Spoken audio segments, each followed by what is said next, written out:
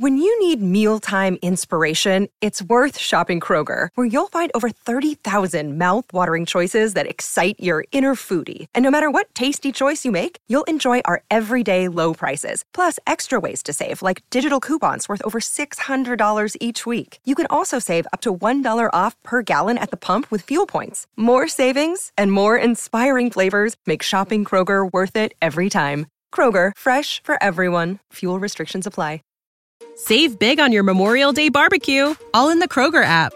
Get half gallons of delicious Kroger milk for $1.29 each. Then get flavorful Tyson natural boneless chicken breasts for $2.49 a pound, all with your card and a digital coupon. Shop these deals at your local Kroger today, or tap the screen now to download the Kroger app to save big today. Kroger, fresh for everyone. Prices and product availability subject to change. Restrictions apply. See site for details.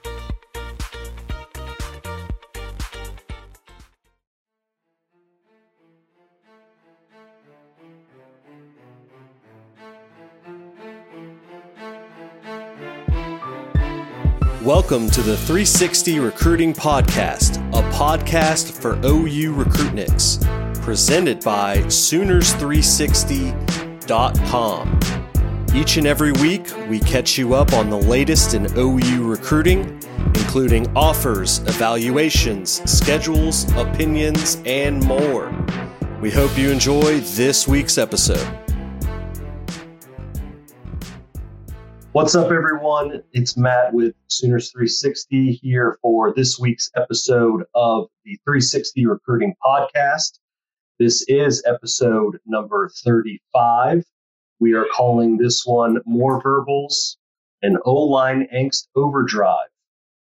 I'm joined as usual by Chris Mason, lead recruiting analyst over at Sooners 360, and Caleb Cummings, aka Mr. Sooner 55, our film guru.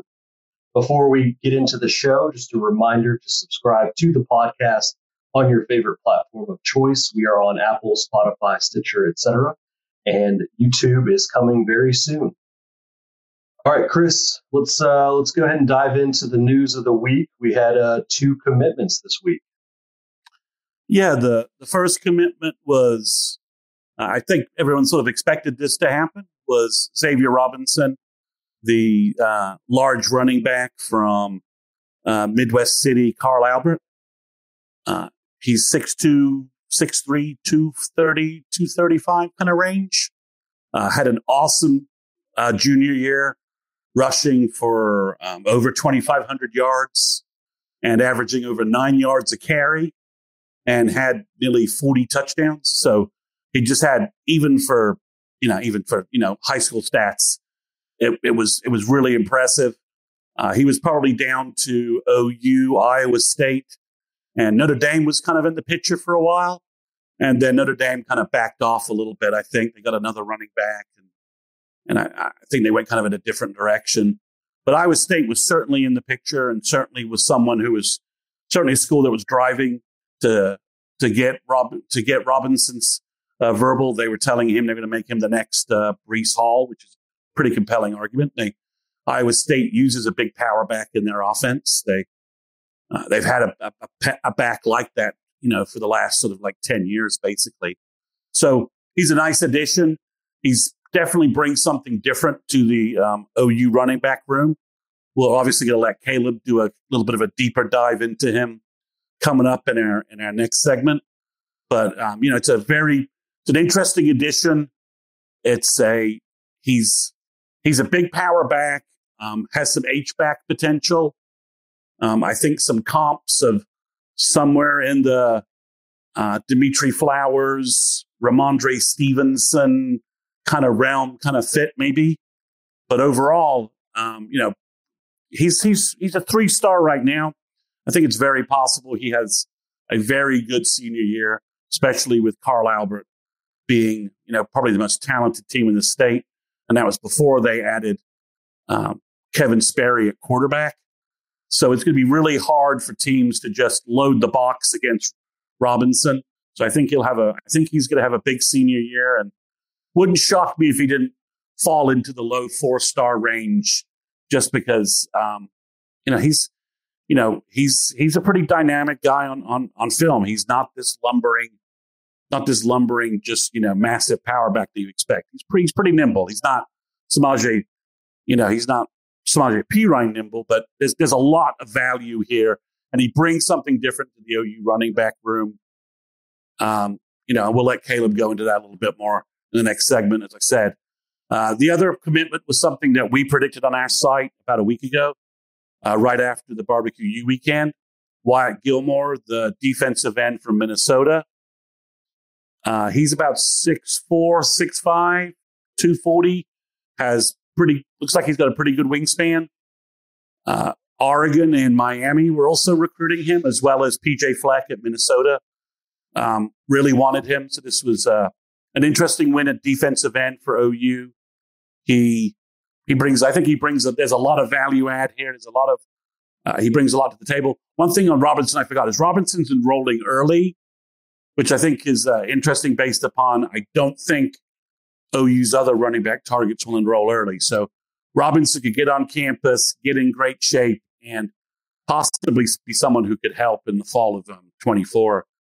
I'm not sure if Gilmore's enrolling early or not. I've not seen any confirmation of that. I kind of suspect that he might.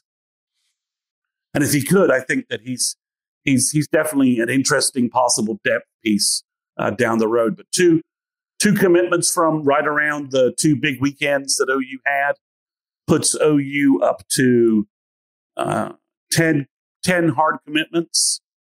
Again, they've added some nice pieces over the last 2 weeks. And I think it's setting up nicely for an interesting July. And we'll get to the July 1st is going to start with a bang. So there's other positive news coming from the last 30 days, the last 7 days, Matt. So OU adds 2 commitments in Robinson and Gilmore. There's still some, residual effects left over from those 2 huge recruiting weekends. What do you see coming, Chris, out of that? That's still positive. Well, I think the first thing is it's going to be interesting to see Justin Denson, the Rhode Island safety, the Slim Reaper, is announcing on July 1st. And it looks like Florida has filled their DB spots with another player. So it looks like it's coming down to OU and Michigan State. And I would guess OU probably is trending for Denson. And that would be very interesting to see what that does to the DB class, because he's an athletic center fielder safety. He probably could play some corner as well. So he's a big guy, 6'2", 185, nice frame. So it would be an interesting intro into the DB class if OU was to pick him up. Zion Reagan's visited FSU. There was no commitment to FSU. There's no real buzz that FSU has broken into OU's lead. So that's 2 visits since Reagan's visited on the June 9th weekend. He's gone to 2 other places. Now visits are shut down until basically the fall. So I think if Reagan's is going to pull the trigger, we're going to see something in early July. And if he does, I think it's trending to be OU. In addition, Michael Patterson McDonald has now announced a commitment date of July 31st. We've kind of projected him to Oklahoma. I think most people think that's going to be a win for the Sooners. And the big story of last week, Taylor Tatum kind of trending to OU, is still continuing. I think we're going to hear a commitment date coming up from him in sort of the next, 7 to 10 days. The July 4th holiday may throw things off a little bit, but it looks like he's still trending to OU. And he's obviously, he's the number 1 running back in the country by the composite rankings right now. So that would be a huge pickup and a big win for DeMarco Murray if he can keep OU up front there. Well, not all news in recruiting can be positive. There's been a little turmoil lately, the past few days on Twitter, on the various message boards. A lot of back and forth going on about offensive line recruiting. It seemed like coming into the month, we were trending for or in the lead for or in the top 3 for 10, 12 offensive linemen, all, 4-star talent. But lately it seems like it's trending in the opposite direction. Chris, what are these negative storylines that are coming out? Well, there's three pieces of news. First off, Caden Massey, we're recording this Thursday night, just chose K-State. And that's a little bit of that's not the trend line that some folks had when they started the month. So he's an 8-man football kid from Kansas. So I don't quite know what pushed him back to K-State. I don't know if it was distance or if he just feels like it's a more comfortable projection development environment for someone coming from 8-man football. I'm kind of taking stabs at this. So that was a little bit unexpected. OU lost two guys who I don't think anyone really thought that they were going to get. I mean, Daniel Cruz picked Texas, and some OU fans are like, oh, no, we lost Daniel Cruz. And I'm like, he's been going to Texas for like the last 6 months. Have you not noticed that have you not seen all those trend lines? And then OU lost Weston Davis to A&M, and A&M was the favorite going into that visit. It sounded like OU had a good visit with him, but he's kind of reverted. What you're saying is he's reverting back to the presumed favorite. And you see this a lot in recruiting where a guy looks like he's looking at 2 to 3 programs. And then when it comes to it comes to not cutting time, as Caleb likes to say, they kind of revert back to the assumed favorite. And that's the case here with Cruz and Davis. And then the surprising news, which it's kind of hard to get a read on, is Casey Poe took a visit to Alabama. And then there's a lot of noise that Alabama has grabbed the lead. There's been some crystal ball action. Wilt Fong has put him in. He sounds like he's making a decision in the next in 2 weeks from today. So there is time for OU to continue working on Poe and pushing their advantages. But if you lose Casey Poe to Bama at this late point in the recruiting battle, that kind of stings. And then we got 2 other weird pieces, kind of a news of Davin Mitchell visited Miami, the 25, possibly 24 tight end, told a Miami reporter who was outside the Miami football offices, who interviewed Mitchell like in the middle of the visit. And Mitchell's like, I love Miami. Miami's number 1. Okay, so what do you expect the kid to say when he's being interviewed outside, the Miami football offices on his visit? So I think OU has a good chance to still land Mitchell. Bama sort of throwing they're sort of floating around as well, but I think they're about to pick up a talented 24 tight end, one of the top 5 tight ends in the country. So if Mitchell's really reclassifying, I don't think Bama's going to be a big option. But he's deciding, a week from Saturday. So it's going to be interesting to see how that shakes out. OU has the connections. Joe John Finley badly needs to get Davin Mitchell. He missed out on Cooper Alexander, missed out on Nate Roberts. There are other tight ends in 25 he can get, or really good players, but he didn't sign an elite kid in 23, and there's no one on the board for 24 right now other than a reclassified Mitchell. So kind of a mixed message there with Joe John Finley with tight end recruiting. He needs to close and land Mitchell. So because it sounds like that's been his plan all spring long. So he needs to execute and finish that. And then the last piece was, last year OU was able to get PJ Adewale and really was able to sign him without sort of the big national powers kind of making a big move with him, because he kind of blew up so late that OU kind of built like sort of an insurmountable lead a little bit. This year, Nwanere's been known all year long as, he's been the number 2, number 3 player in the country, number 1 defensive end, I think since like January. So UGA's been making a big move.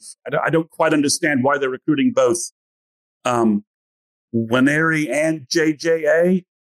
Caleb, I'm not sure if that makes any sense to you either. why you would go after both of those kids. I can understand one, but both seems a little odd. Oh, I can understand it a little bit. I mean, they're very talented, but I'm just kind of like, it's going to be the same position for both of those guys, is it not? I don't know. I think when I looked at, I put this on the board and I put some screenshots in there for folks to kind of get an idea. And then, Georgia's a 3-down base defense, but what they do is really a 3-3-5. They remove their Sam and they put in what they call a star, and he's a hybrid, right? Hybrid guy. And so when they're in that original, like that more of a 3-down, that end, which is where Noweri would play, he's playing kind of like that 4-eye, right? Okay. And so on that, I would assume JJA is going to be a defensive tackle in that scheme, but he's playing that 4-eye as well on the opposite side. And they usually have their Sam linebacker along the line of scrimmage as an edge player to the tackles side. When they go into their sub package, it's really just a 4-2-5, and they'll kick that defensive, that end, which would Noweri, they'll kick him to an outside shade. And then, what they'll do is Sam, he's spun down and he's playing an edge rush position. So JJA would then be like a 3-tech, so he'd be inside. Okay. Yeah. It's an interesting thing. To me, I think Noweri is a pure 4-down. When I say 4-down, I mean like a 4-man front defensive end. I would want him always on an edge. He's really good, and real natural attacking the inside. So I'm sure he could play that. I think Georgia, they're just looking at it like, who can we get? And it's everybody, and it's some of that. And we'll figure it out a little bit later. Yeah. Yeah. Okay. Well, Noweri took a visit to Georgia. Seems like he had a good visit to Georgia, but he's probably going to take a couple of weeks before making a decision. So the longer we get removed from that Georgia visit, I think the better. And obviously, Jamar Mosey wasn't with him on that visit. It was an unofficial visit. So I think OU has it. I think OU has probably got a slight lead. And I think as the decision comes closer, I think some of the advantages OU has will help them. Plus, also, I think Georgia's going to land some additional defensive linemen between now and then. I'm a little surprised that they didn't get JJA's verbal commitment over the weekend. My only thought there, I think I saw this somewhere. I think he had set a date of the 12th of July. Has he? Okay. That. Yeah.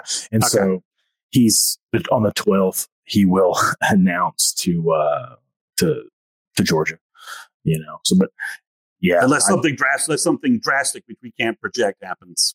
Yeah. I can't imagine, I will say when you follow Georgia at their sites, they're very much, it's really homerish. It's a little bit like some of the Clemson stuff when Clemson was really rolling, where, it didn't matter who it was. We're going to get him. We lead. He's all in for us. So it's hard to tell because there hasn't been anything about JJA and that visit and how it went. I assume it went really well. I will say, I do think one of the, whether it's good, whether it's bad, whatever that is, out of Noweri, right, and him visiting Georgia, our sources inside the building, and Norman told us, hey, it's great. He left uncommitted. Like, they felt really good about him before that. And when he left there not committed, it was like, okay, yeah, no worries. He's communicated with Oklahoma all the way. Yeah. And I think the other thing, he took his Missouri visit Thursday, Friday, left Columbia on Saturday.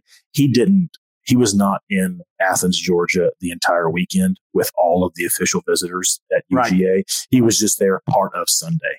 So it was kind of just maybe a quick stop in. And all the word I've read through, some folks and kind of close to the Georgia side, what they've heard sounds like Noweri, his plan is to, tell me if I'm wrong, Chris, sit down with Jamar Mosey and his family, his high school coaches, his family, and somewhere in the next week and go through what they think and where he thinks he's the best fit and make a decision and not take not run it out to September. Yeah, not take the Oregon visit, not drag this out into the fall, which I think is an advantage for OU. So just from that. So, but yeah, Matt, it would have been nice if Nwaneri had not taken that second quick visit to Georgia. But again, he's the number 3 player in the nation. Georgia is the number 1 D-line school in the country.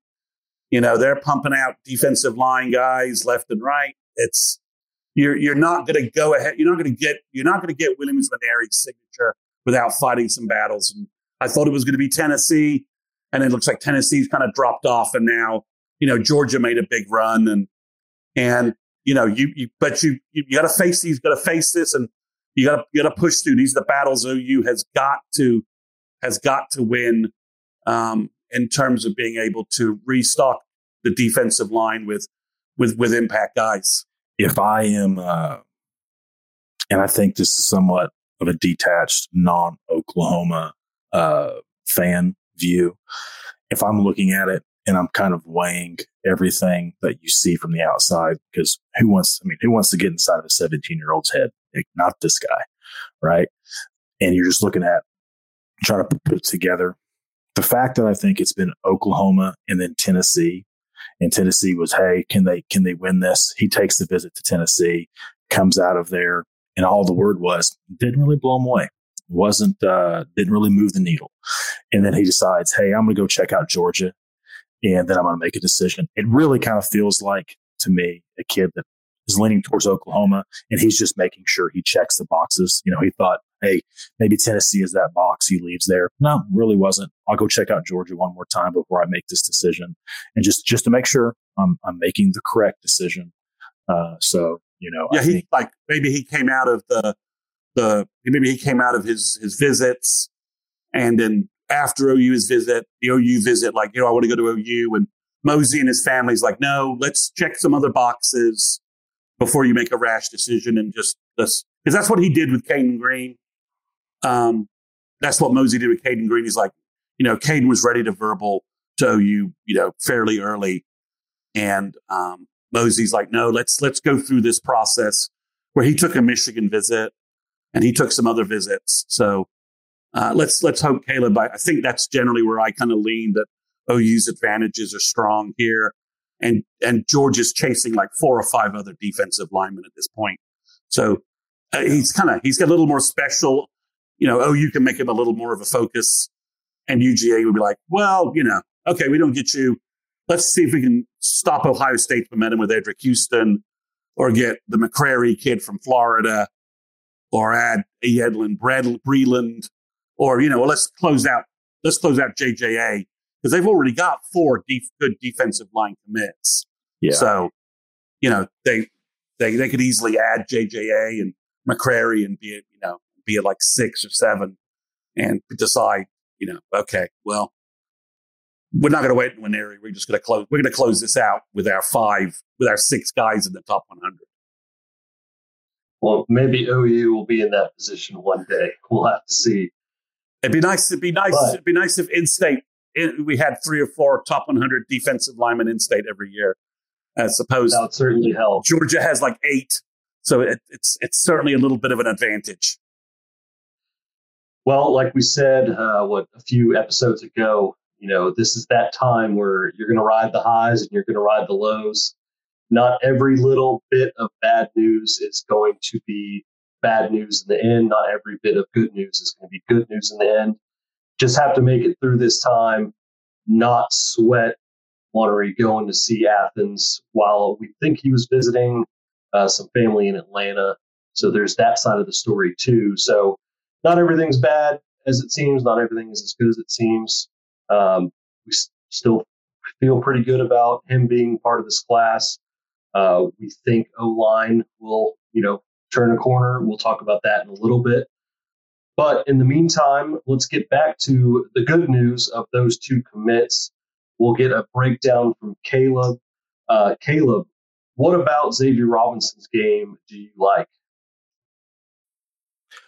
I will say on the outset of that, he's probably been one of the guys I've kind of gone back and forth on the most. And honestly, for no reasons, no real tangible reasons in terms of what you see on film, only gone back and forth essentially because we've talked about this, whether it's on the board or on here, when you've seen pictures of him and you've seen video of him this spring, he is a huge kid.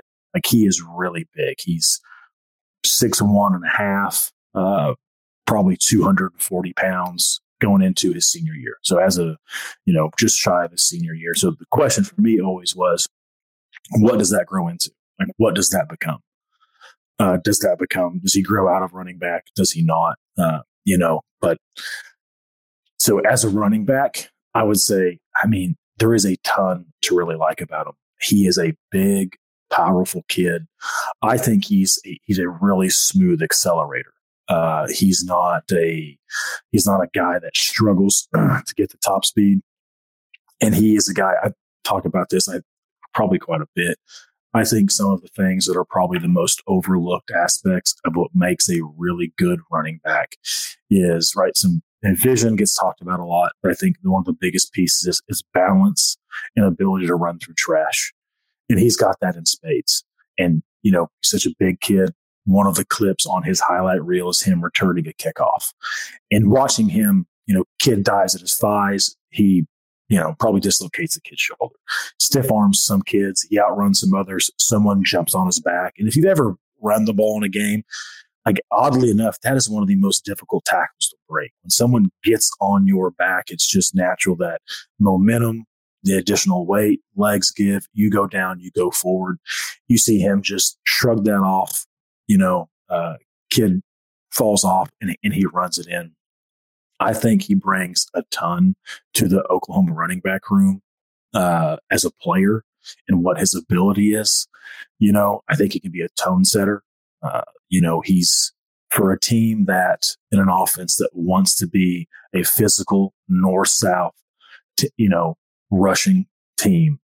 He brings, some intangibles that some other guys don't. He's not a guy that in the world of positionless defense where linebackers are 6 foot, 6'1", 225 pounds. He's not a kid that you want to tackle over and over. And he's not a guy that those guys are going to have a ton of success in light boxes tackling over and over. So I think that's, college football is unique from the NFL in that whether it's different types of schemes and also different types of players really excel, that you just, unique, right? Like Lindell White, not really successful in the NFL. He was in a fantastic college running back for lots of different reasons. And I think Xavier's got some of that in him just in terms with, again, kind of how smooth of an accelerator he is. And then on the other side of that, if he does continue to grow, I think there's some real potential for him to play that H-back, right? So some of what you see Oklahoma do with that sniffer tight end position where he's, offset the line kind of right off the tackle's butt, what he gives you there. He's such a big physical kid, him coming across, kicking out defensive ends, leading up on linebackers, and then your ability to then pop and give him the ball, some of those pop pass concepts rather, if that's what he grows into, I think if he's a willing blocker, he would excel in that role as well. But, I think people talk a lot about now, particularly with wide receiver rooms, how you want to build a basketball team. We want a small forward. We want a guard, guys that can win a jump ball. We want the jitterbug that runs 4.3 that we can just throw that quick slip screen to. And in some ways, running back rooms used to be built that way too, right? We're going to have that change of pace, that quick third down guy, but we're also going to have that thumper. And I think he brings that. I think if his head's screwed on right and all, everything he hears, he's a really mature kid that is that way. I think he'll have a really solid Oklahoma career. Yeah, you bring up his maturity, and one of the first things he mentioned after the commitment, I forget which service he was talking to, but we saw a little quote from that where one of the first things he mentioned was getting with Schmitty and getting into OU, getting into the strength and conditioning program, and working on his body. How many recruits commit to a school and then immediately talk about one of the hardest strength and conditioning coaches there is in the country?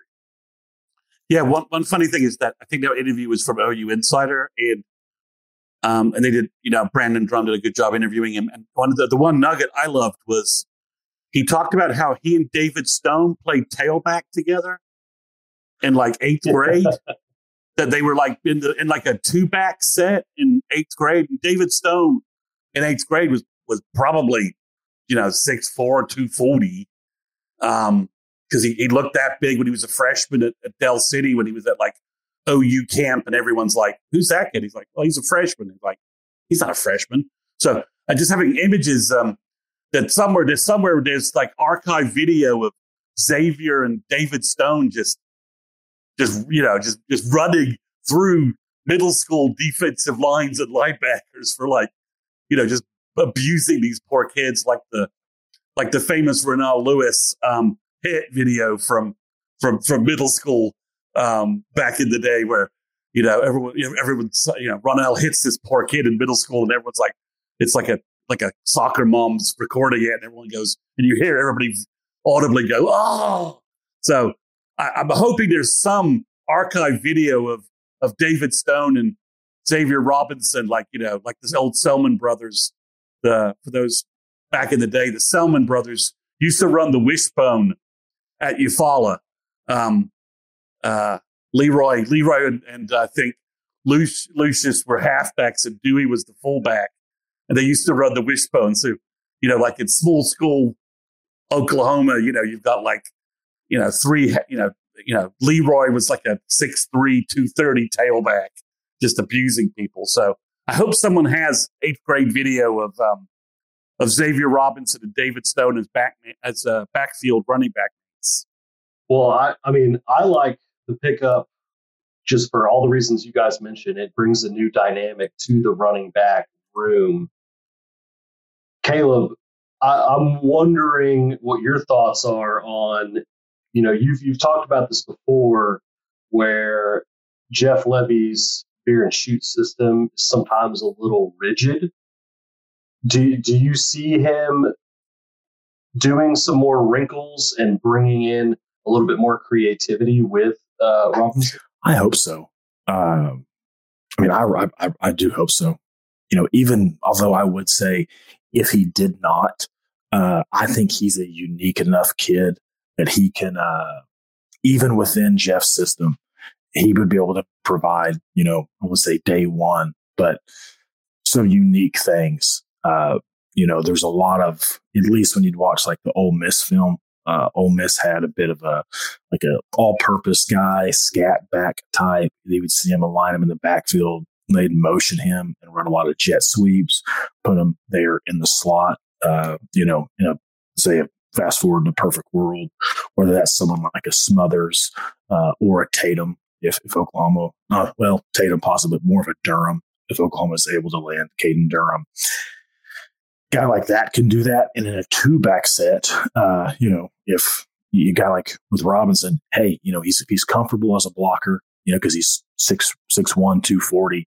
You play him, you align him, on what looks like a 2-back set, but there's a lot of different things you can do with when you're pairing him with who I think is also another childhood friend that played on some of the teams together there in the OKC area, which is, Caden Durham, right? You've got the ability to move Durham around, move Robinson around, and you can, really start to play chess a little bit with some how you want to try to isolate and play find the fish on the defense. All right, so that's a lot of positive that we can take from Xavier Robinson. Chris, you mentioned earlier he'll probably move up in the rankings. I agree with that. He had a monster junior year. Now he's going to have Kevin Sperry in the backfield with him, probably going to put up some monster stats again.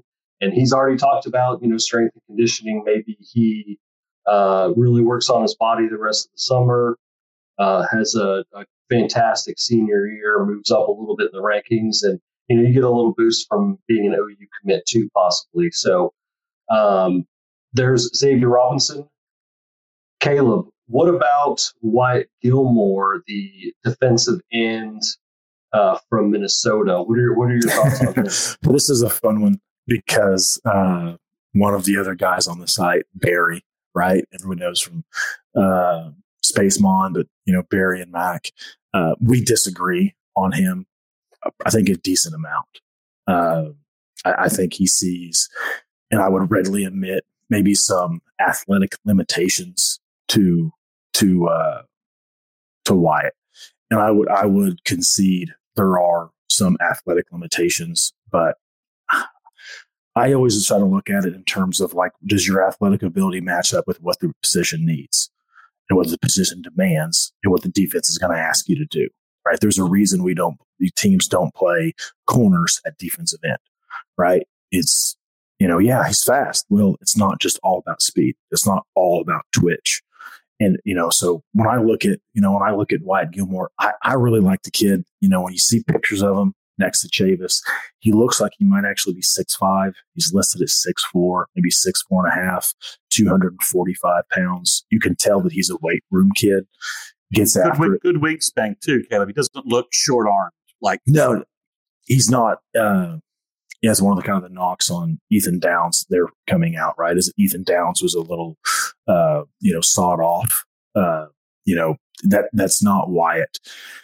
But when I watch him, when you really start to study him and some of the defensive ends, whether it's across the NFL or other areas, it's not always guys that are really good at rushing the passer. It's not because, they are elite first step Myles Garrett types. Myles Garrett, Von Miller, those types of guys, they're really rare. That's, but there's, let's say, 64 edge starters in the NFL, right? And there's 2 of those guys. A lot of those guys win because they have, a relentless motor, right? they are powerful, right? They can, if a tackle anchors on them, they can really push to bust that tackle's anchor, and then they'll work to a secondary move. And, it's, I'm trying to think, the defensive end that played for the Bengals for quite a while. He was Hubbard? An Auburn guy. No. He's smaller, actually, guy. He played at Auburn. I'm going to say it was D4, but I don't know. Anyway, of all the guys in the NFL that used to give Trent a massive amount of problems. There was a span, I remember when Trent was with the Redskins, when they played the Bengals, where he had a 2 or 3 sack game on him. Only guy that has ever really done that. And it wasn't because he was beating Trent with his first step. It's because he was so powerful to the point when Trent would anchor, he could really start to bust that anchor, and then he worked to a secondary, oftentimes inside move, or, get a spin move to the outside. And it just, Trent struggled at times to really lock that in.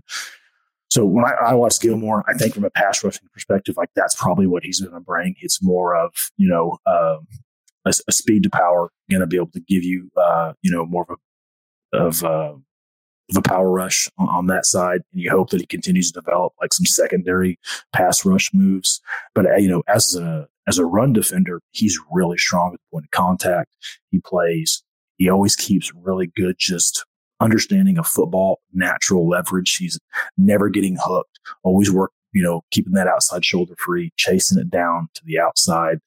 And I think I said this on the board. He does so many of the little things that you kind of take for granted from good football players, that when you don't see him, and we've not had him for a little bit from just pure defensive ends, you realize, oh, wait, that's actually really valuable. Just being able to consistently make all the plays you're supposed to, and then flash every now and again, extremely, extremely valuable. I think he's probably more of a strong side defensive end. I think he'll be someone that grows into a 6'4.5", 265 pound, guy that you want to play opposite of, a PJ or a Nweri. But I think he's in some ways, because of, his power, and what I think he'll be able to grow into with his body. He's a really good fit opposite of, a guy that can win with elite speed. And perhaps teams running away from PJ or Nweri, and I could just see Gilmore sort of eating stats in a one-on-one blocking environment. and teams trying to run at him because he, as you said, he sets the edge really well. He's shockingly good at tight end too. He's athletic. I think that is one of the things I like about his tight end film is you see an athletic kid and you see a good football player, and he just hits people too. He's got a little nasty in him too, so a little bit. He's a relentless blocker. When he is. He's burying people. So, I think there's a lot of upside here.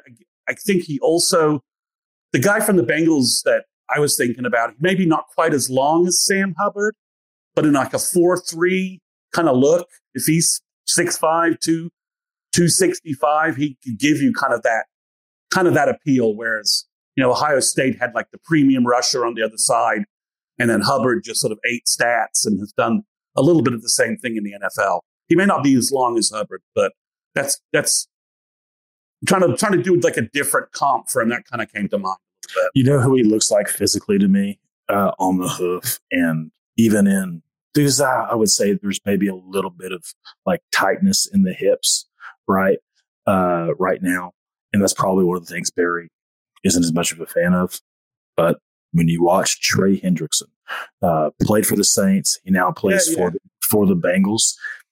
Everything about their game looks really similar. Like Trey wins because he's relentless, right? He has a good first step, but he is just an absolute like hair on fire motor, go get him guy.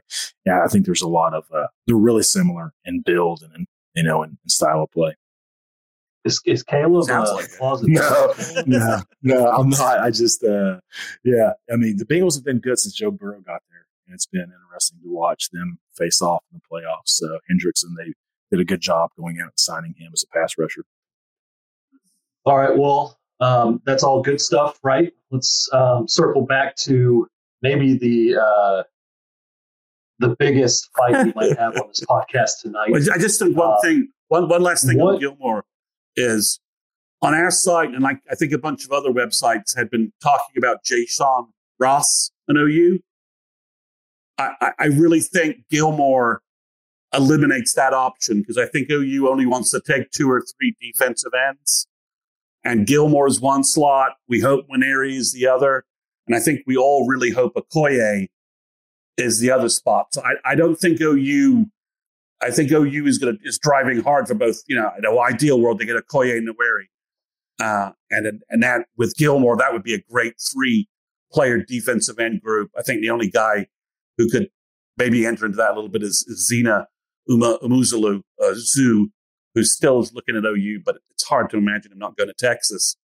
But I think, Matt, that means Jayshon Ross is probably heading elsewhere. Yeah, so defensive line, maybe 6 guys, 3 on the inside, 3 on the outside. And go to 7 if it's a special guy like maybe McKinley or Okoye. Absolutely. I don't think there's any way you turn those 2 kids away. McKinley's a 5-star defensive tackle, and Okoye, in my mind, is a potential 5-star defensive end. And I think so. It's a no-brainer. I think if you could come away with 6, I think you're like, okay, that's good, right? That's the numbers we needed. If you could, and then just say, if we could get another elite kid, great, let's go for it. If both those guys want to be Sooners, we'll sign an 8-player defensive line class, right? We won't worry about it. Well, it's funny that we're talking about the defensive line being a spot where we've got great offers. We've got a lot of guys interested. We're talking about 6, 7, if it's the right fit guys, right? Yeah, possibly. We think we're going to get to those numbers. Historically, OU, well, I say historically, but in the last 10 seasons, we've struggled on the defensive line, struggled recruiting, struggled in games, struggled putting guys into the league. The other side of the ball, conversely, has been on the offensive line, a unit of strength, especially since Bill Beatonbow has been at OU. He just got his first round draft pick, but he's got guys dominating in the league these days.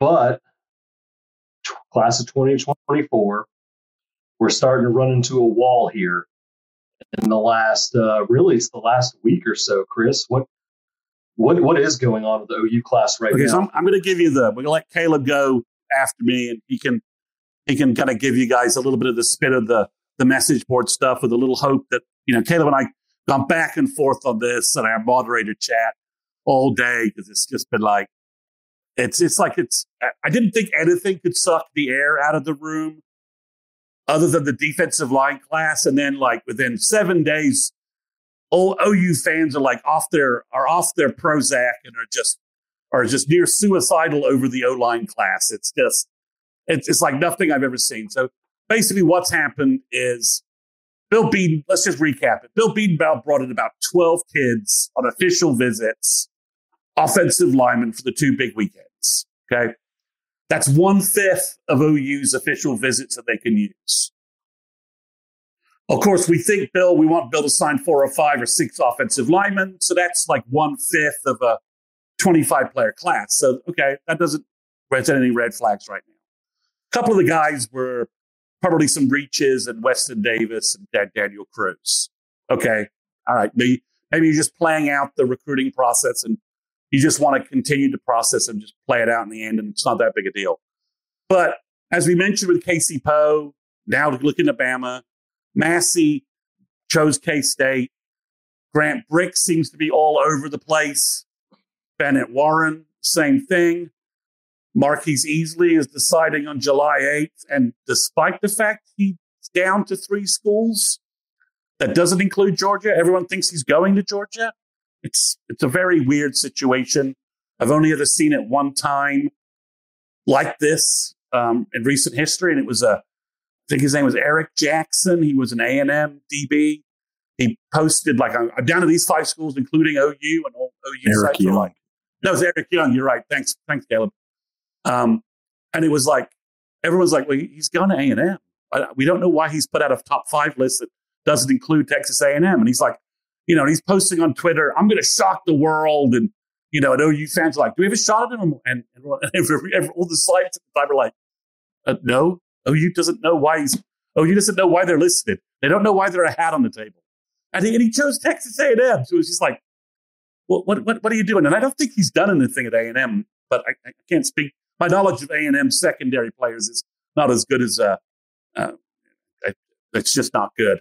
So I don't think he's done anything at A&M. So if I'm Marcus Easley, I might just repost my top 3 and make it a top 4 and put Georgia on there. See if you're going to choose Georgia. It's a weird circumstance. And then, Eddie Pierre Louis had a great visit to OU, but there's been some distance concerns. So it's like OU's kind of getting knocked around by different things. Like distance might hurt him with some kids. One kid doesn't. I think Massey has concerns about playing at OU's level. I think there's been some weirdness about him concerned about, whether he can really fit in at OU. And then you've got Bennett Warren, who may choose Michigan, may choose A&M, who he hasn't really talked about much. And so basically there's a real concern that Bill could go 0 for 12 with these kids.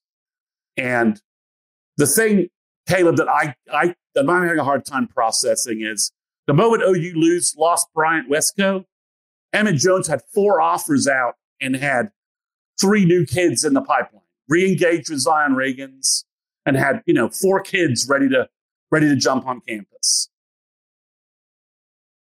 Bill, there's no new OU offers. There's no one's saying they're been re-engaged with OU. That new offers are going out. I've asked Saptown, our brilliant Twitter researcher, to see if he can dig up some names, some new follows from Bill. But it's like, is Bill the best recruiter on the planet? No. Is he a good developer of offensive linemen and offensive groups? Yes. But, Brent Venables is also helping him recruit. So is Jeff Lebby. So how is OU going 0-12 in July with all 3 of those minds working and driving on OU recruiting? And if they truly think they're going to miss on all these kids, where are the offers so that OU can get those kids to visit unofficially for the party at the Palace at the end of July, or get those kids ready to take official visits with whatever numbers OU has left. And last time I did the math, and it's hard to tell with the math on that. OU has like 56 or 57 official visits to use since April 1st. They used about 6 of them for portal guys after spring, and they've used about 41 or 42 in the month of June. Between Xavier Robinson visited midweek, Ivan Carrion visited over the weekend, Dozie Ezukama visited and committed, and Jaden Jackson, the IMG defensive tackle, also visited. And I'm not sure if Casey Poe used an official or not when he came into town. It's hard to get a read on that. So, OU is down to maybe like 9 official visits. There's only 2 kids, I think, from the core group OU's recruiting that have official visits left. That would be Danny Okoye and Davon Mitchell, if he is able to reclassify, would have an official visit. So there's not that many players, but if OU goes 0 for 12 with the offensive line guys, which I can't even believe I'm really saying, you need to sign at least 3 high school offensive linemen at a minimum. So you'd have to probably bring in at least 2 to 3 kids in this fall who are your backup options. Now, Josh at Sooner Scoop, who has always followed O-line recruiting pretty heavily, he says it's a really bad class overall nationally for O-line, which I thought was an interesting comment. I disagree. I thought it was an interesting comment from him, at least from that perspective. But you got to sign. So you got to sign to maybe get to at least 3 high school guys, right? And OU's probably going to need to spend at least 2 or 4 or 5 visits on portal guys, and maybe the portal relief again comes through like it did last year. But Caleb, go ahead. It's.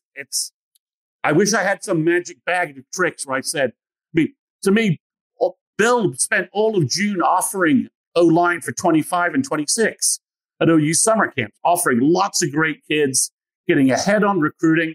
So it looked to me like, okay, he's got his visit set up. He's going to pick up 4 or 5 kids from the big weekends this year for 24, and he's going to move on to 25 and 26 because he's got all these kids to track. And instead, I don't know how to process if it's as bad as it seems, and it's a little bit, I think, of some echo chamber stuff going on a little bit between the various sites. And Bill's always been a little bit of a stealth bomber in terms of recruiting information. The sites didn't really know he was going to pick up Ozetta and Howland last year. They knew he was getting Caden Green because Caden Green had like a 2-year relationship with OU, and everyone pretty much knew he was committed. And then in like April. So he could pull something out of nowhere. He did this with Aaron Parks and Anton Harrison. All of a sudden they were Sooner commits out of not really listing OU for a while. But Caleb, I got nothing in my bag of tricks. It looks like right now you can't project OU going, sadly, for not wanting to leave Iowa. We can go to Oklahoma, far enough to Oklahoma. The Florida, Eddie Pierre-Louis wanting to stay in Florida, not wanting to go halfway across the country. We just saw Derek LeBlanc kind of blow up because of that distance factor. So, okay. So it's weird, Caleb. 30 days ago, it just didn't look this way.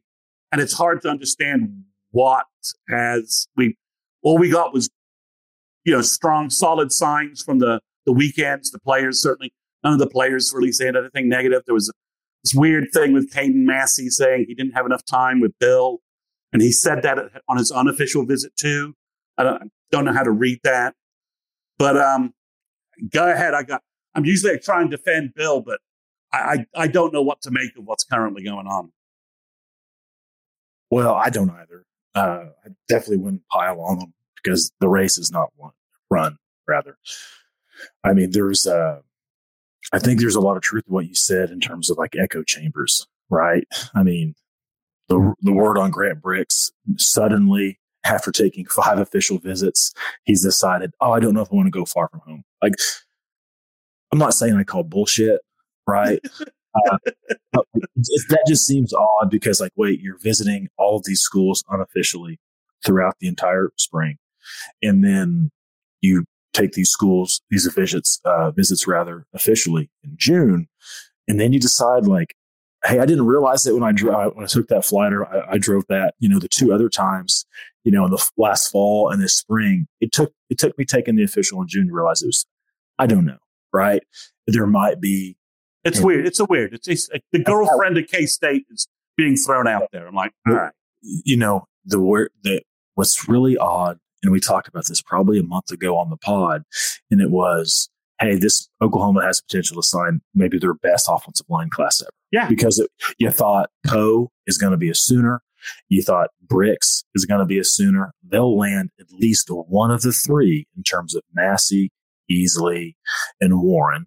Right. And then it looks like, let's be really honest, like I get that Eddie Pierre-Louis is from Florida and might not want to leave. Like, there's just not a planet that exists that you go play for Gus Malzahn and UCF there when you could go and Bill's just, the top center in the NFL, Oklahoma, right? Top left tackle in the NFL, Oklahoma, top right tackle. Let's be honest. Eddie Pierre-Louis under Bill and Schmitty is a NFL type offensive guard.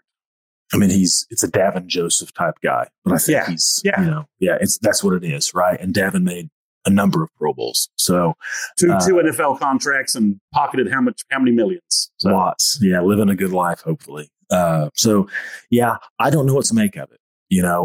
I disagree with Josh, pretty vehemently, where he says it's not a good year for offensive line. I don't really look at offensive line, and talked about this a ton. There's some listeners that somewhat disagree, right? I don't really look at offensive line as in terms of they're not finished products. I do agree there's not a Caden Proctor in this class that looks like at 17 or 18 that he's been in a college program and like, hey, is this guy getting ready for the combine? There's not that. The Mangua kid? Yeah. There's not. There's not. These, or the kid from the other kid that went to Miami who was from Massachusetts. Whose name I can't pull, but those 3 guys were like beasts, right? They were. The one from Massachusetts was a little bit different in terms of like he wasn't 330 pounds, right? But he was a monster. But most of these kids are a little bit on the leaner side, right? Yeah. But here's the deal: none of these kids are going to play college football in the fall of 2023. They probably won't play college football till the fall of 2025. And a kid that is like Grant Bricks, you're 6'6", 270 in June 2023. You're probably 6'6", 310, 315 pounds in August of 2025. Right. Yeah. So that's where I disagree in it not being a good class. The worrisome part of that for me is, you're looking at like whether it's Max Anderson, Grant Bricks, Ellis Davis, Weston Davis, Caden Massey, right? Andrew Sprague, all of these guys, these are guys from region. Yeah, it's I not get Oklahoma the Max Anderson thing. Well, I'm just saying, my point there is it's in region guys. It's guys that are within a really short drive. Get 2 of them, right? Should get at least 2 of them. Yeah, it's a really short drive to Norman, for all these guys comparatively. And you're not losing most of these kids to Alabama and to Georgia. Right. Now Michigan did come in and take the top tackle, 2 of the top tackles in the country that are from Texas and Kansas. Right. So there is that. And Sharon Moore's got the Joe Moore, double Joe Moore awards. Yeah. I mean, I guess he miniaturized them down. Yeah. And he's got like a miniature version he brings with him on visits.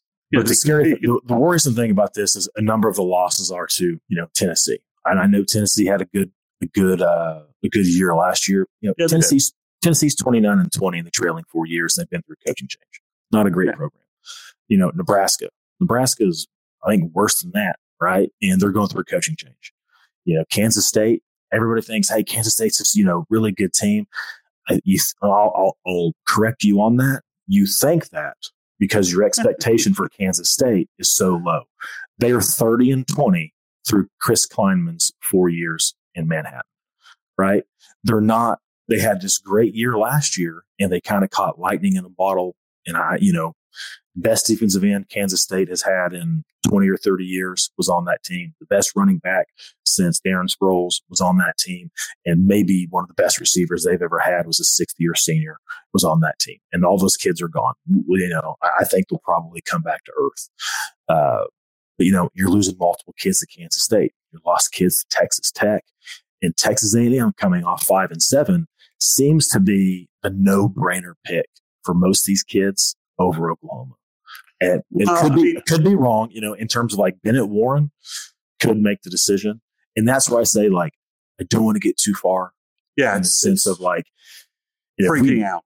In the next 2 weeks, if Oklahoma wins Marquis Seasley and they win Eddie Pierre-Louis, right? And you're sitting there like, hey, you've got a three-man class of Autry, Easley, and Pierre-Louis. I think the kid out of Norman North, Harrison Utley, to me, the guy that he reminds me of is Ricky Stromberg. Was a center from Tulsa Union. Oklahoma didn't recruit him. Neither did Oklahoma State. All he did was go to Arkansas, was two-time All-SEC, and got drafted, I think, in the third round this past year, right? And I think he's, people don't value from a recruiting perspective. You value the 6'7", 300-pound tackle more than you do the 6'3", 285-pound center. He's there for the taking, and that'd be a good four-man class. But you touched on the overall concern. The overall concern is if you miss on every one of these kids, is kind of two questions that come to mind there, right? One is, how quickly can you really get a new offensive line board together? Because you go through a lot of these kids that are kind of that next rung down, they're still choosing other schools. And they're taking visits to Florida, LSU, and they've taken 4 visits and they're getting ready. So you're really in a bad spot where, hey, maybe there's some coaching changes we can pounce on, right? Maybe something will happen, But the real big question coming out of that is, what mechanisms inside of Norman or inside of, with Bill have broken down that you thought, recruiting all these 12, 13, 14 kids over the last year and a half, where's the disconnect? Like, what happened from a process perspective? Because right. And if you're Brent, why are you, how did you let this happen? Because what level of oversight do you have on what Bill's doing? And are you not, why did you let Bill bring in Max Anderson, and Daniel Cruz, right? And Fox Crater, right? Like, hey, we wasted 3 official visits on 3 offensive linemen that, 2 of them, Cruz wasn't committed, but he was committed. I agree. It was pointless. Well, Cruz, yeah. And I was fine with it. And I was like, okay, you're just following checking the box. Checking the box. You're following your process. Mm-hmm. You're completing it. And it's fine because you've got these other guys, right? That you're just following your process and making sure that there's not some last minute trigger that Daniel Cruz says, I'm not going to Texas. I'm opening my recruiting back up, and you lost that chance to, be the backup school or something like that. I don't know. Yeah. So, but I understand that only if you're getting, only if you're like, okay,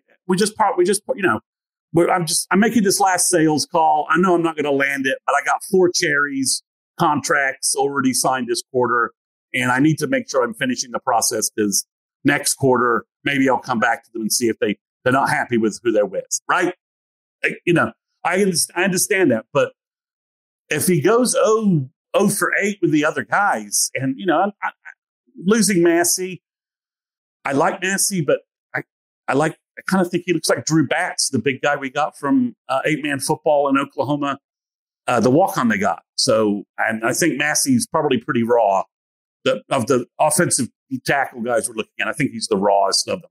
He may have the highest upside because his story is has NFL first-round pick story written all over it, right? Like small 8-man football from Kansas. goes. What I like about Massey is I do like Massey more than Bats. Massey went to the he went to some camps. The camp, and it was really that good. Bats doesn't have. But he was some but guys that are Power 5 big time rushers. But I think he's the rawest of the offense. I mean, 100% agree. Yeah, if you go, of the tackles, he's. The ceiling is like it could be huge high, but the development floor could be a little tricky. But it's baffling. I'm hoping that they'll sort of pull something out of his ass, and mid-July we're having a good laugh over the angst of this podcast. Like, July next time we record, like, I don't know, like July 20th or something. We're like, that was funny talking about how bad Bill is at offensive line recruiting and how the class is a disaster, wasn't it? But it's weird, and the visit numbers are the biggest thing I came out of this concerned about, because I can see OU wanting to have 3 or 4 portal guys, and generally speaking, to get 3 portal guys at positions, we're averaging about 5 players coming in to get 3, right? Something along those lines. At least, maybe even 6. Yeah, 6 or 7. So you're batting 50%.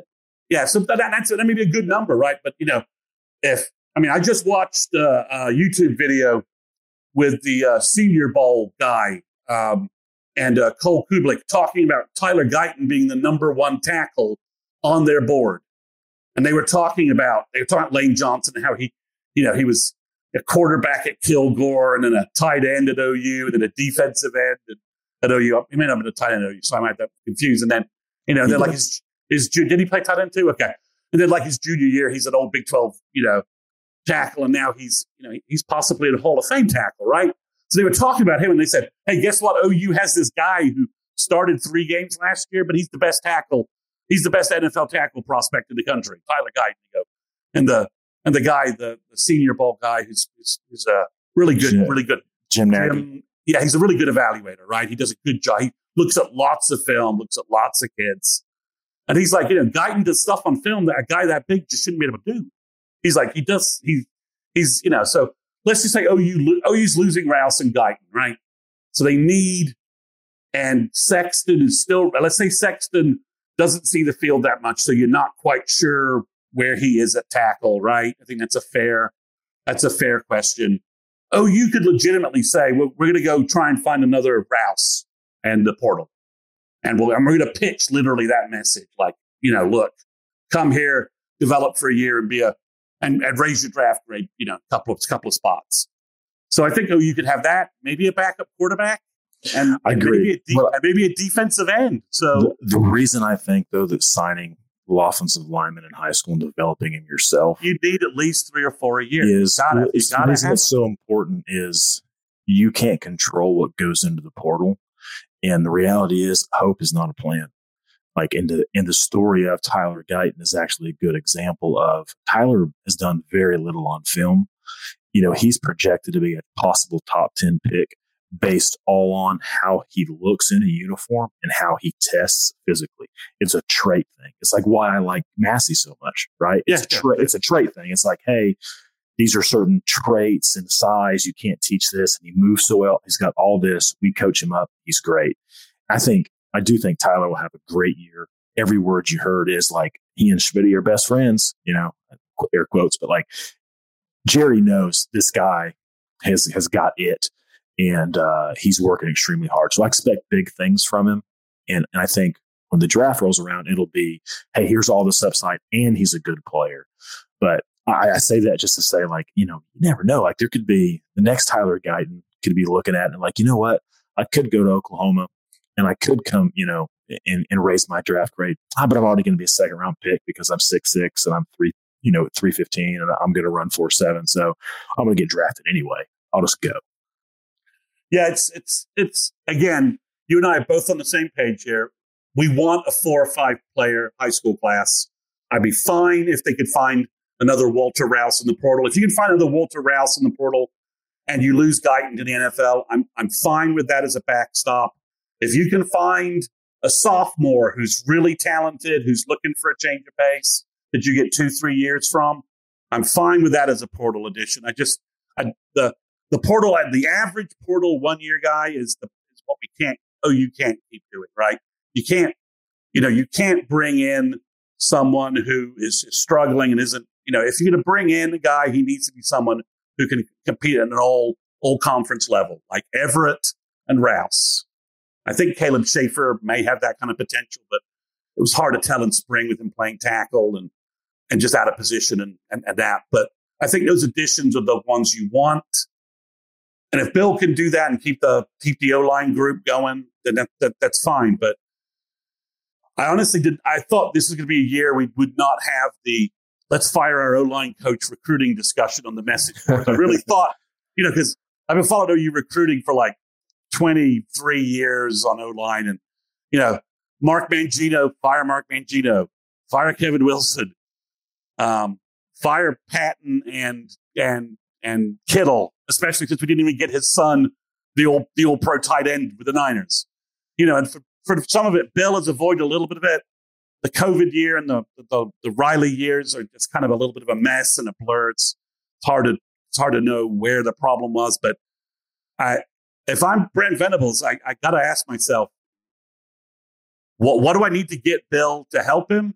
If I want to keep Bill as my offensive line coach, or do I just need to do something different at O-line recruiting and pray the guy is as good at development and putting productive O-lines together? But it's like, I'm really hoping next week we'll have a better discussion on not next week, because we don't have any more O-line next week. But I'm hoping in a couple of weeks we're kind of having a good laugh over this conversation and moving on. But Matt, it is ugly on OU message boards. Every OU podcast before us recorded this week basically was, it's like you're hearing a funeral. It's like a funeral pall every time everyone discusses O-line recruiting. It's been crazy. And honestly, I'm as guilty as anybody. 30 days ago, I thought we were cruising to a 4 or 5 player class that was going to be a great class for the future. Combine it with what we brought in last year and combine it with Everett, Taylor, and Sexton, and that we're finally going to be off some of these merry-go-rounds and only going for like pulling a guy because an NFL early entry happened of a player who we thought we could get another year from. But it's a convoluted mess, and adding into it, none of the OU sites, including us, has any real O-line insider information. They just don't. Well, and one thing that you mentioned earlier that we can't rectify yet is, where are the other offers? I will say this, it's a compounding issue of compounding risk, however you want to define it, is how this cycle breaks out. Oklahoma wrapped official visits, was it last weekend? Yeah. And then immediately the dead period begins, where Oklahoma cannot initiate contact. 2 months of dead period. Basically, well, July and August are all, they can contact kids, Caleb, so they can reach out. Well, I think only via text or something. Yeah, but they cannot have it. You cannot. So no in person. No in person. Or a phone call. Bill cannot pick the phone up and call him. They can call him. Yeah, Bill has to basically get the high school coach, text him and say, I need, hey, can you have so-and-so text me or call me? And then they can have that conversation, So it's not a good spot to be. And that's where I would say, they can still make offers. They can still make offers. They can still extend offers. But there's nothing going on. He's not following anyone new. And there's I couldn't even, if you said, Chris, who are the next, OU, same thing, Caleb. Other than Harrison Utley, OU goes 0 for 12. Who are your next 5 offers? I don't have any names. I had some I looked at the other night, but I'll be honest with you, the top kids I looked at are getting close to pulling triggers with other schools. Yeah, exactly. And somebody sent me a walk-on, a kid from Muskogee, good-looking kid, but he looks more like a preferred walk-on. He's really raw. He's got some upside, but he's really raw. I think he's probably playing O-line for the, I don't know. He's a good-looking athlete, but he's really raw. He looks more like a preferred walk-on, and he would be a great preferred walk-on. Let me say that. And I doubt some G5 school is going to offer this kid because of his wingspan and his size and he moves his feet well. So he's got all of the raw tools. But that's the other thing. It's not like there's like 5 guys that you could just say, oh yeah, we can double back to those guys. Which leaves kind of two trains of thought there, right? One is, hey, none of this is over. Guys like Bennett Warren, easily, whether it's Poe, EPL, some of these guys, right? Or Bricks, right? Or Bricks. And Bricks, well, apparently there's word that he won't make a decision until maybe even August, late July, August, it could be. But yeah, maybe get two of these guys back on campus the end of July for the unofficial visit. I was going to say kind of two trains of thought there. One being maybe you get, maybe they still feel really good about these guys and they're communicating with them daily and they think they can get them. And that's a sign of hope. The other one is a really bad thing. And that would be he's that lost on these kids. They've exhausted, what their board was to this point. And it's borderline, I think you said this, right? It'd be like Jackie Ship-esque. And that's a scary thing because there was a point in time from maybe 2001, 2002 to about 2008 that Jackie Ship was the best defensive tackle coach in the country and one of the best recruiters because it was Tommy Harris, it was DeMarcus Granger, it was Dusty, it was GK, it was Adrian Taylor. And then that fell off a cliff. Yeah, he stopped doing his job.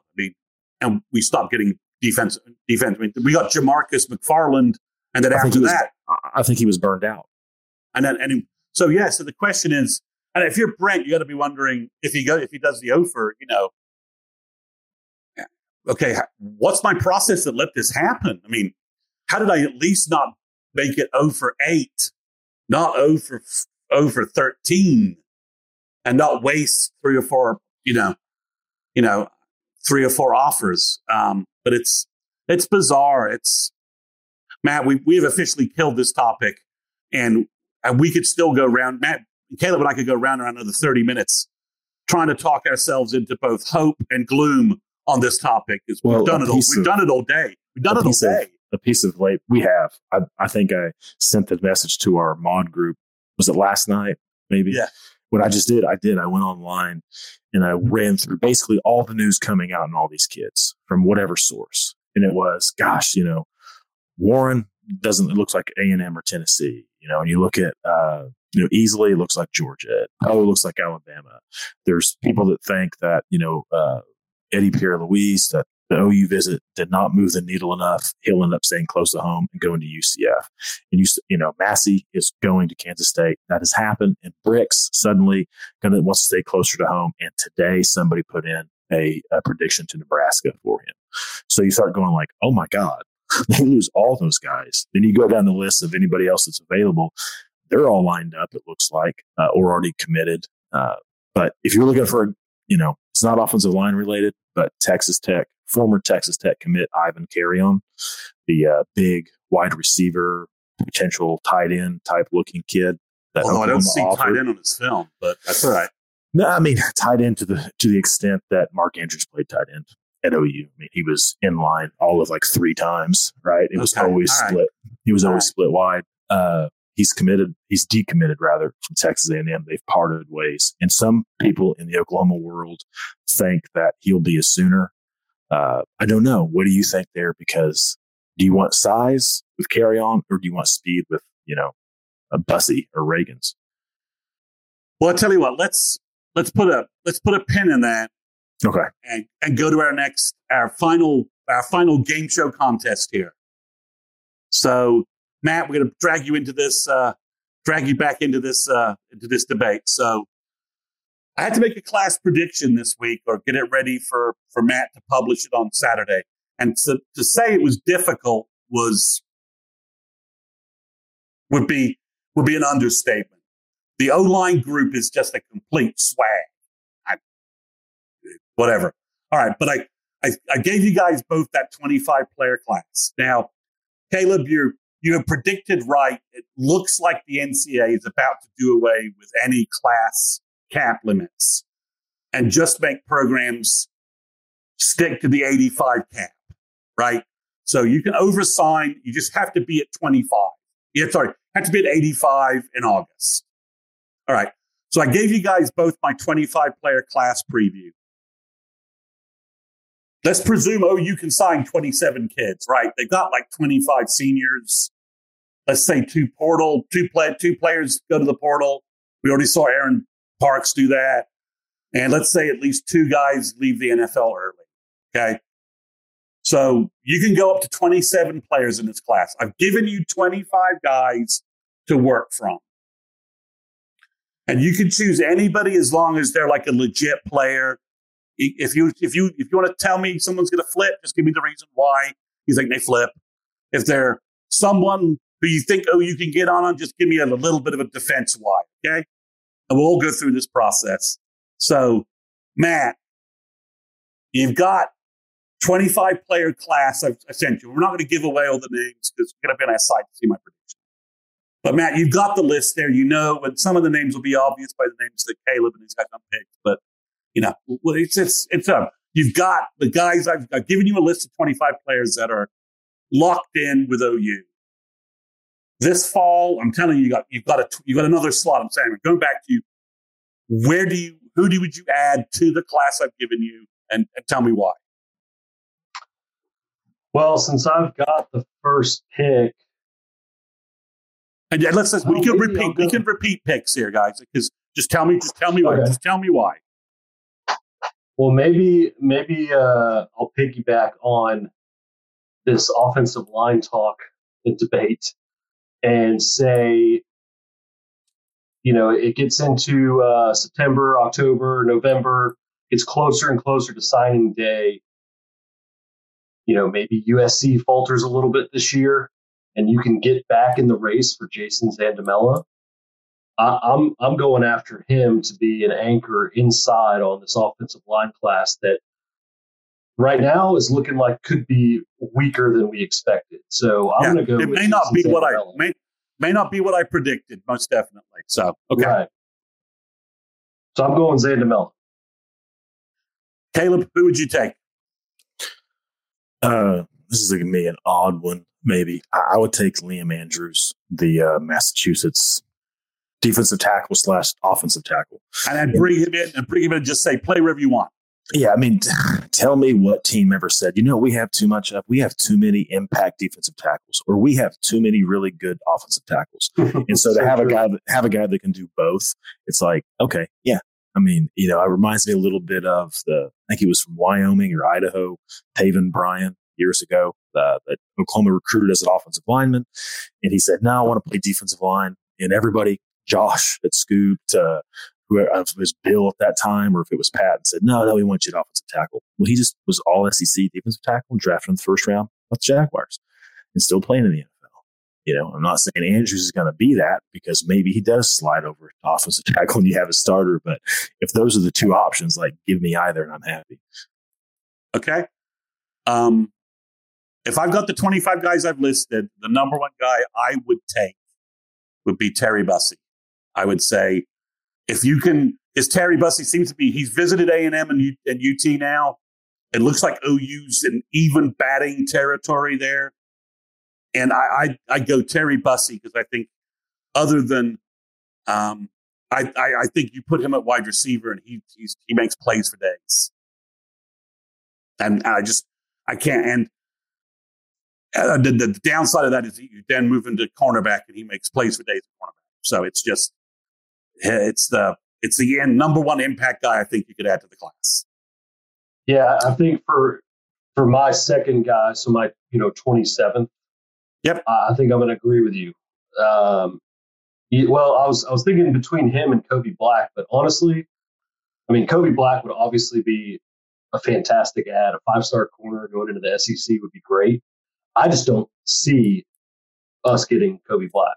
So not with that like a 12-0 season, and we're just unicorns are falling from the skies and everything else is going beautifully. Yeah. Okay. Right. So I think I'll go with Bussey as well.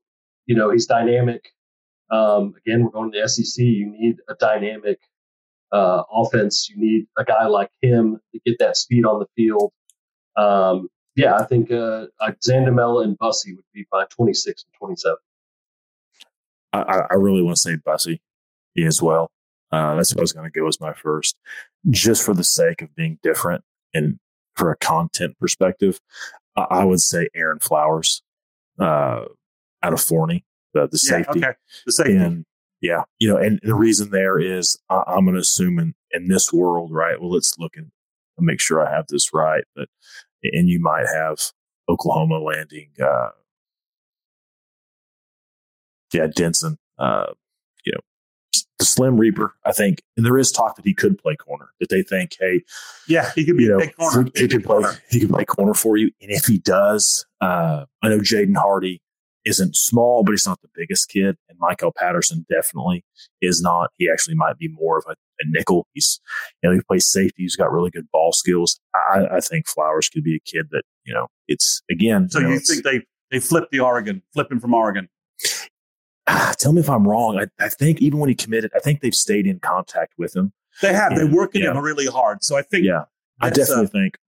Hey, if Bricks decides that, hey, if OU flipped Peyton Bowen from Oregon and Notre Dame or Oregon, right? They can flip Flowers. All right, I'm going to mirror Matt and I are obviously on the same sort of twin brain lengths here, because I'm going to go all out, and we know Lincoln Riley can't hold commits, right? We sadly have absorbed that PTSD, right? So I'm going to go with Zandamela, that they work Zandamela, keep working Zandamela, somehow get him on campus for another unofficial, send him every tape of Creed Humphrey that they could find and just say, look, this is where you need to be. And maybe, hopefully, maybe USC doesn't have like the great season everybody thinks. They got a much tougher schedule this year, playing a much better representative schedule from the Pac-12. So I think that's a chance. I'll go with Zandamela, because I think, again, if you could pick up another offensive lineman and just little. I projected 4-0 line for these guys. These guys are working off a 4-0 line class. If you could pick up Zandamela, I think that would be a huge addition as well. I thought about Peyton Pierce, but I just don't think OU needs that much linebacker depth. And if they can't get Samaj Jones, guys, I'm not sure they're going to be able to get a second prep high school quarterback. Yeah, I think that'll be tough to pull off. It's interesting. You mentioned the linebacker. Our depth chart, if you see our notes from today that we posted, it seems pretty good, and all those guys are pretty young. So I agree. Yeah, I don't think it's that necessary. Unless you're bringing in somebody, you've got Ness as like a development guy, right? Presuming he doesn't just get drafted by the Major League Baseball, like Caleb Pearson is probably right. There's the reason why. So but we're presuming for now he enrolls and plays some role in OU football at some point. You got to have a linebacker who can push Carter, Omosigo, McKenzie, and Canick, right? You can't just bring in another dev guy, because you can sign 2-3 linebackers next year to give some space between the classes, but it's got to be somebody who's got the ability to push those guys in. And those guys you just said, though, that you rattled off, Oklahoma's gotten a lot more athletic at linebacker than they were. A lot more athletic. With guys, just Kobe McKenzie looks like $1 million in his jersey photo. Well, and everything we've got right, change your body, right? And some of the rumor, whatever you want it is, of Sammy. And I want to say this, and anybody, whatever, I hop on the bandwagon. I built that thing and was telling everybody, like, look, it's pretty obvious. The Omosigo wagon has Caleb Cummings. I love Caleb Cummings bumper stickers all over it. Hey, yep. I'm the guy on that one. Everybody, and I love Lewis Carter. I think as equally as high of Sammy. And so, hearing those two guys are doing what they're doing, and then you've got Jaron Canick, and And Kobe looks like $1 million. And he does. And he looks so much better in spring. He's redistributed his weight. He's not top heavy any longer. Yep. And he looks like a 6'2" Curtis Lofton. I'm like, oh, okay, wow, I'll take that. Yeah. And then someone send Kip Lewis a power bar, right? To send him a box of power bars, or a Whataburger gift card. Or my wife makes a fantastic chocolate cinnamon bread pudding that you can add 10 pounds just looking at that damn thing. I'm telling you, it's really just steak and potato. Just pound it nonstop. And because he looked great in spring.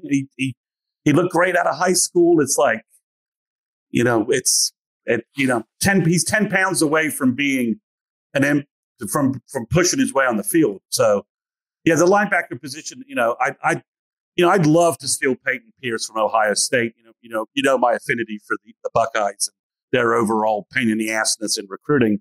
So, I'd love to think that Nigel Smith sticks with OU and maybe, brings Peyton up for a game and he's around all his relatives. But I'm like, do I need Peyton Pierce if the other unnamed linebacker chooses OU that you guys know about that we haven't mentioned? So you guys can probably guess that name, who's on my 25 list. But,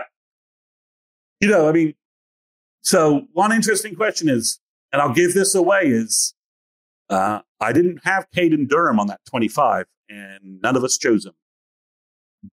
If I go 28, it's Caden Durham in a heartbeat. Do you guys agree?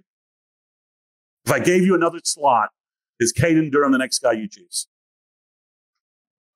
Yeah, probably. Scrolling through the list of the top 150 guys, there's not really many other guys that OU's really in on that jumped out. And I gave you a good D-line group. So you're some hopium in the D-line group. So there's, other than Caleb, love affair with Liam Andrews, which I completely understand. So Caleb, would you go with if you had a third pick of a 28 player high school class, would Caden Durham be your 28th guy? Yeah, he probably would.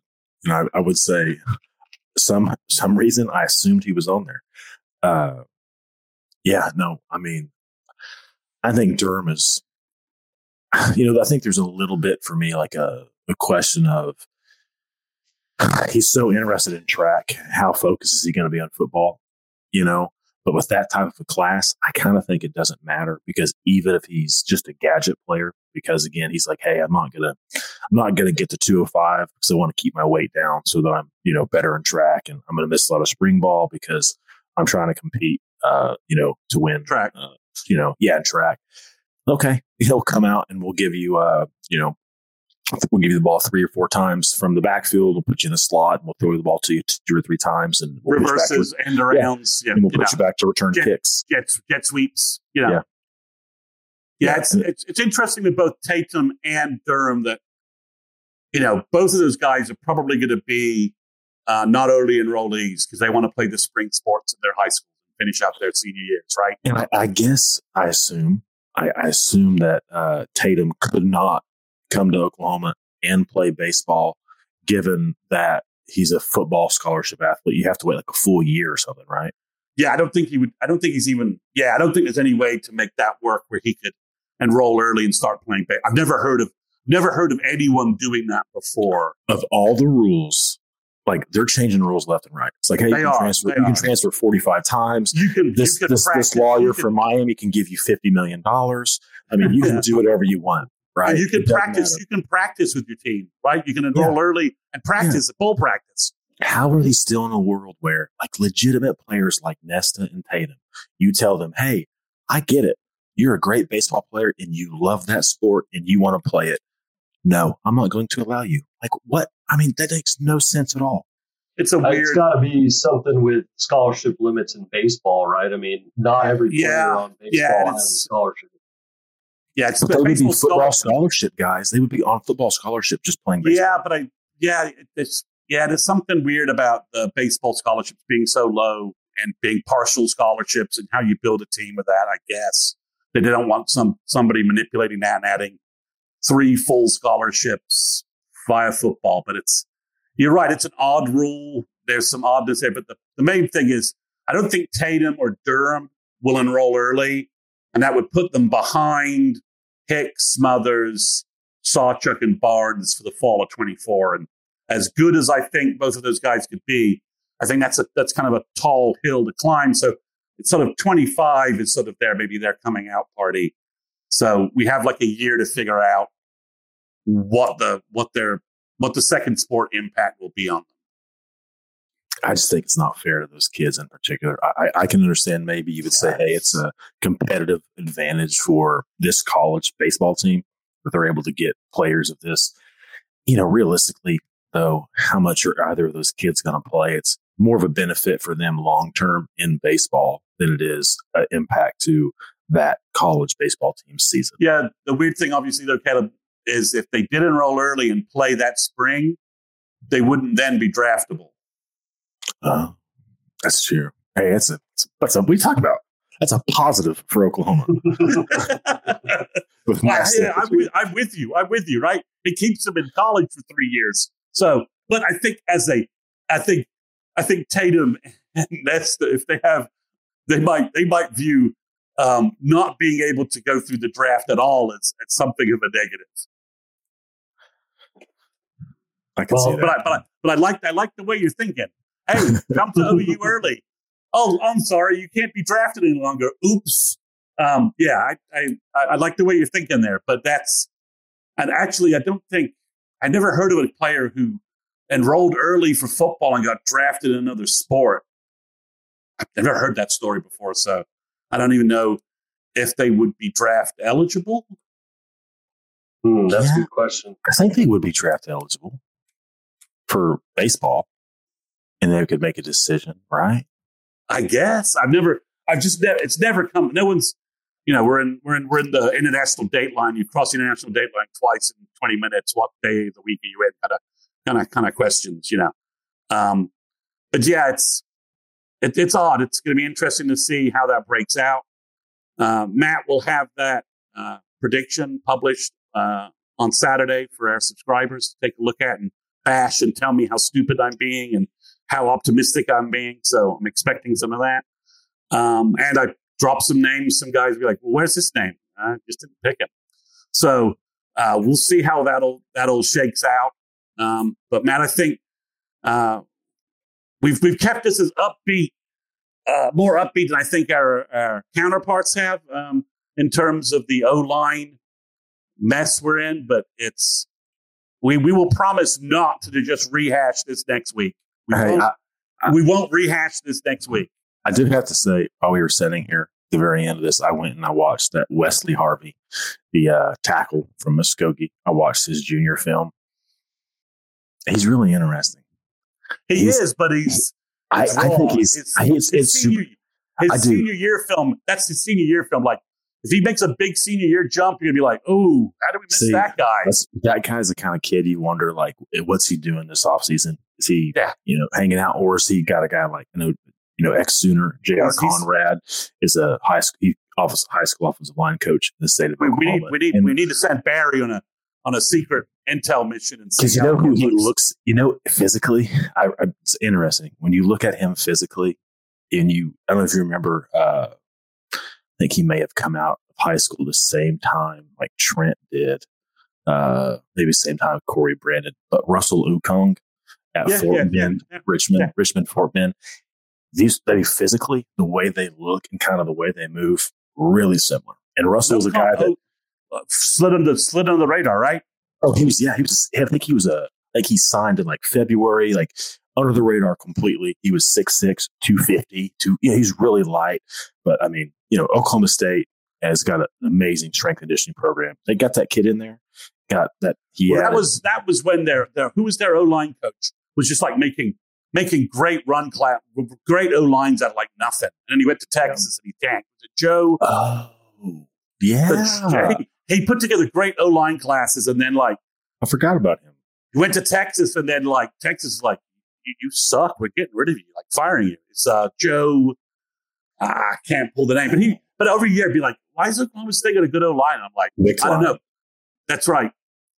It's like, why do they have a good O-line, guys? This guy just literally takes nothing and puts together a good O-line. It's baffling how he's doing it.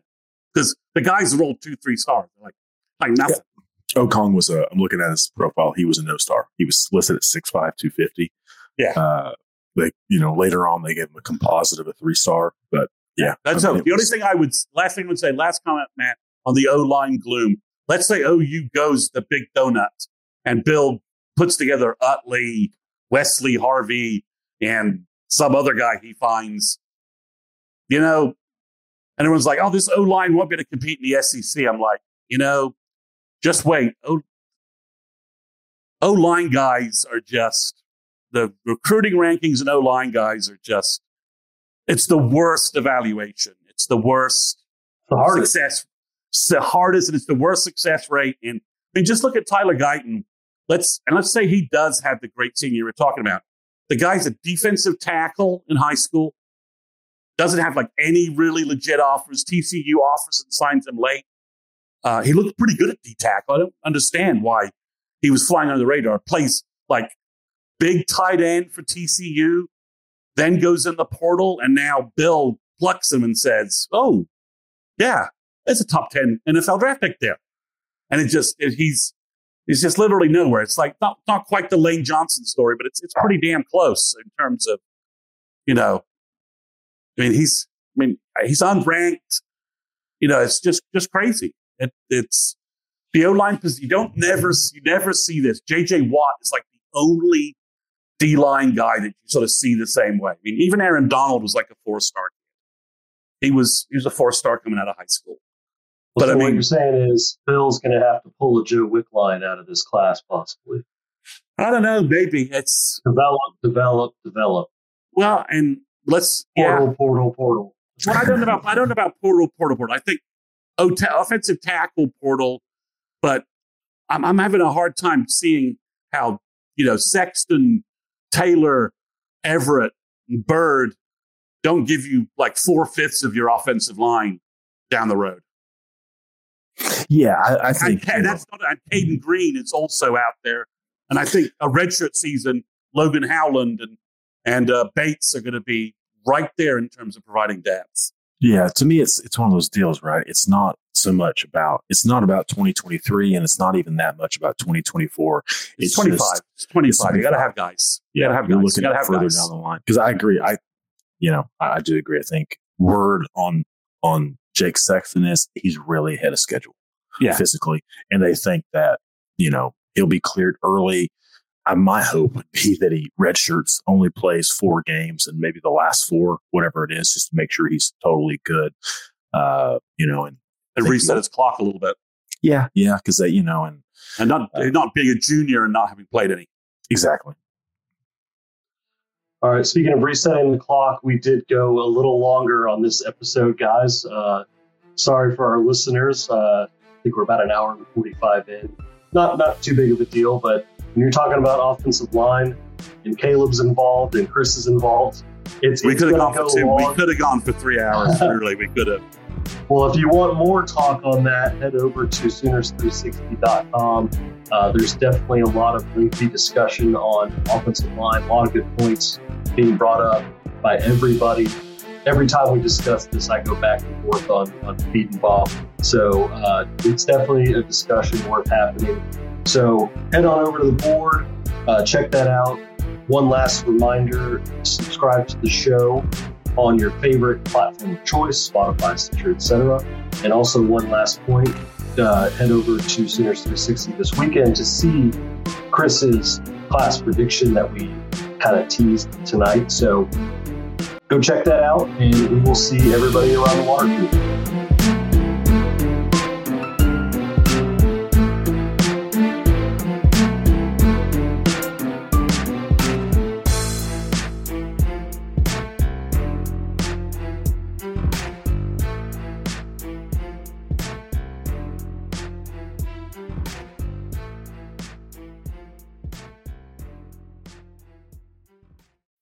When you need mealtime inspiration, it's worth shopping Kroger, where you'll find over 30,000 mouth-watering choices that excite your inner foodie. And no matter what tasty choice you make, you'll enjoy our everyday low prices, plus extra ways to save, like digital coupons worth over $600 each week. You can also save up to $1 off per gallon at the pump with fuel points. More savings and more inspiring flavors make shopping Kroger worth it every time. Kroger, fresh for everyone. Fuel restrictions apply. Save big on your Memorial Day barbecue, all in the Kroger app. Get half gallons of delicious Kroger milk for $1.29 each. Then get flavorful Tyson natural boneless chicken breasts for $2.49 a pound, all with your card and a digital coupon. Shop these deals at your local Kroger today, or tap the screen now to download the Kroger app to save big today. Kroger, fresh for everyone. Prices and product availability subject to change. Restrictions apply. See site for details.